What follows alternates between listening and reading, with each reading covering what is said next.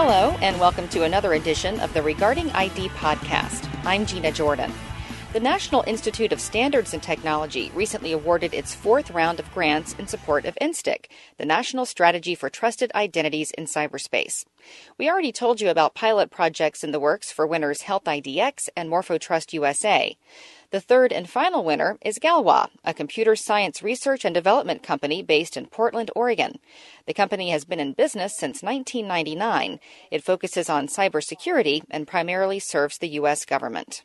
Well, we've been following NSTIC for years, always very impressed with their pilots and their work. In this case, our product is in great shape for exactly this kind of funding, something very focused on deployment and getting it out there into real users' hands. Isaac Potosny-Jones is the identity research lead at Galois. He's also CEO of Tosny, a Galois spin-off company that will serve as developer and technical lead for the NSTIC work. Tosny is itself a password-free mobile login system. You can use it to log into websites or into apps, and you use your mobile phone to log in. The way we think of it is that when your phone is the key, it makes it easier to use and more secure than passwords. And this new NSTIC funding will support us developing a new privacy-preserving personal data service. So the goal of this new product is to give users control not just over the login process, but also in the storage and sharing of their own personal private data. The data storage system will rely on biometric authentication. Project partners also plan to develop transit ticketing on smartphones, integrating the secure system into an Internet of Things-enabled smart home. The work involves two separate production pilots.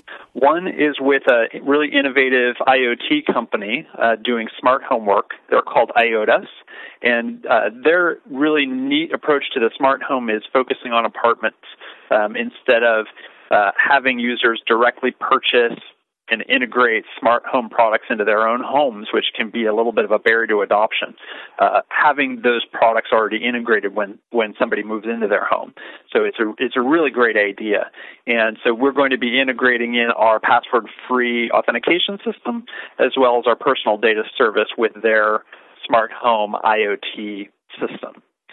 The other pilot is a mobile transit company. They do, particularly here in Portland, Oregon, they do mobile tickets for our local transit TriMet. The company is called Globe Sherpa, and they're also deployed in a number of other U.S.-based transit systems.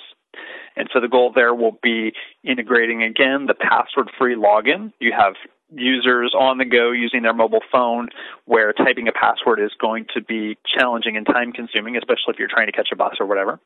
So we want to give them a way to log in securely without a password, and also, again, to store personal data such as, what buses they ride when, habits, and things like that, and even in the end, integrate these two systems together. So we have the smart home system and the bus system. So you can imagine that with the user's consent, they can choose to allow the sharing of data like, I'm on my way home from work, so I'd like my home to start warming up the house, for instance. But you can imagine these little pieces of information about your life are very private, when you're home, when you're traveling, what kind of appliances you have, and all these other things. So you want the users to have as much control as possible over the storage and sharing of that data. Galois is also partnering with SRI International, a world-renowned nonprofit research institute established in 1946. They are providing a biometric for enhanced login. So second factor biometric. And the one we're really looking at, we have a few different options we're working through, but one of the ones we're looking at is what's called a gate-based biometric, and that allows them to identify the user passively, again, with their consent and with privacy-preserving infrastructure in place, but they can identify the user while the user is walking around. So by the time they get their phone out of their pocket to make purchase of a ticket, for instance, or to perform some other action on their phone, we have a pretty high confidence that that is the user. We really want to build out the new technical capability, get these into the hands of real users. And what we're trying to prove is that you can build security and privacy into these types of new technologies from the ground up. That kind of thing is really only going to happen if security is easy to use by default. So by default, it's on. That means easy for end users to use, but also really easy for software developers and for companies to adopt and integrate into their products. If you can really trust that your data is going to be used in the way that you hope and expect that it will be used, the way that's been communicated by the company to you, then you can do a lot more. We can all do a lot more on the internet if we all trust each other to do the right things. And security and privacy are the foundation for those trust decisions.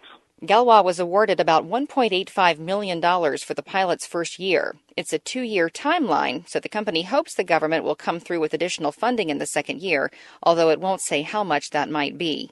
We'd just love if folks who hear about this would reach out to us. We are really looking for feedback and advice at this point about building a secure personal data service, what would make it easy to integrate into your product. And same thing goes for the secure authentication system, the password-free mobile authentication system.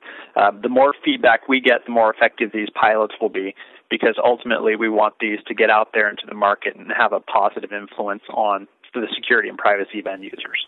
That was Isaac Potosny-Jones, CEO of Tosny and Identity Research Lead at Galois, one of 3 fourth-round NSTIC Pilot Award winners. Thank you for joining us for this edition of the Regarding ID podcast.